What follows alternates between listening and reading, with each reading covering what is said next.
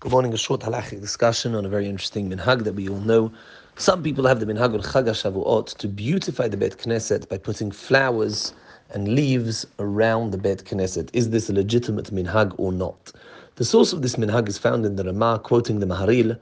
The Ramah, Rabbi Moshe Eseles, who lived about 500 years ago, writes that the custom is to beautify the Beit Knesset, zecher lematan Torah, zecher lesimchat matan Torah, for us to remember and sort of experience or re-experience the Matan Torah, to have nice fragrances in the Beit Knesset, for it to look like Ma'amad Har Sinai. That is the basis for this minhag. So this is a relatively old minhag, dating back about 600 years ago at least, to make the Beit Knesset in an atmosphere of Matan Torah by putting flowers and leaves and nice smelling asabim around the Beit Knesset. However, there are some poskim who are in opposition to this minhag, most notably the Gra, Rabbi Eliyahu of Vilna, who lived about 300 years ago. He writes that this minhag is similar to the minhag of the Goyim. And seeing as the Goyim do this minhag, they put these ilanot, they put these little trees up around their Bet Avodah Zarah during their Chagim.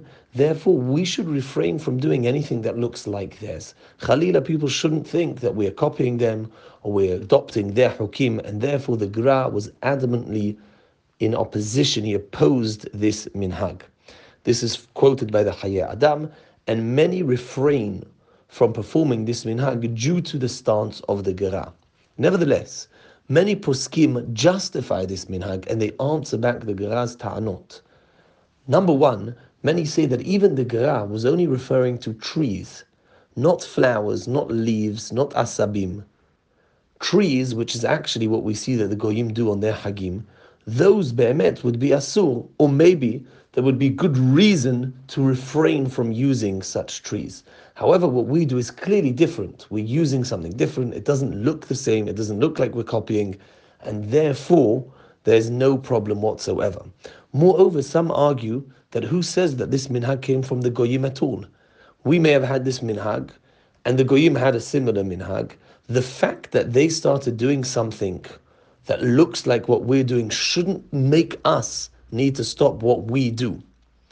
Also, many argue that even if we did indeed copy the Goyim, nevertheless, once it's become a regular minhag for Klal Yisrael to do, and we're not doing it for any bad purpose, chas v'chalila, we're not doing it to copy their chukei avodah zarah, it's something derech kavod, to make the Beit Knesset look nice.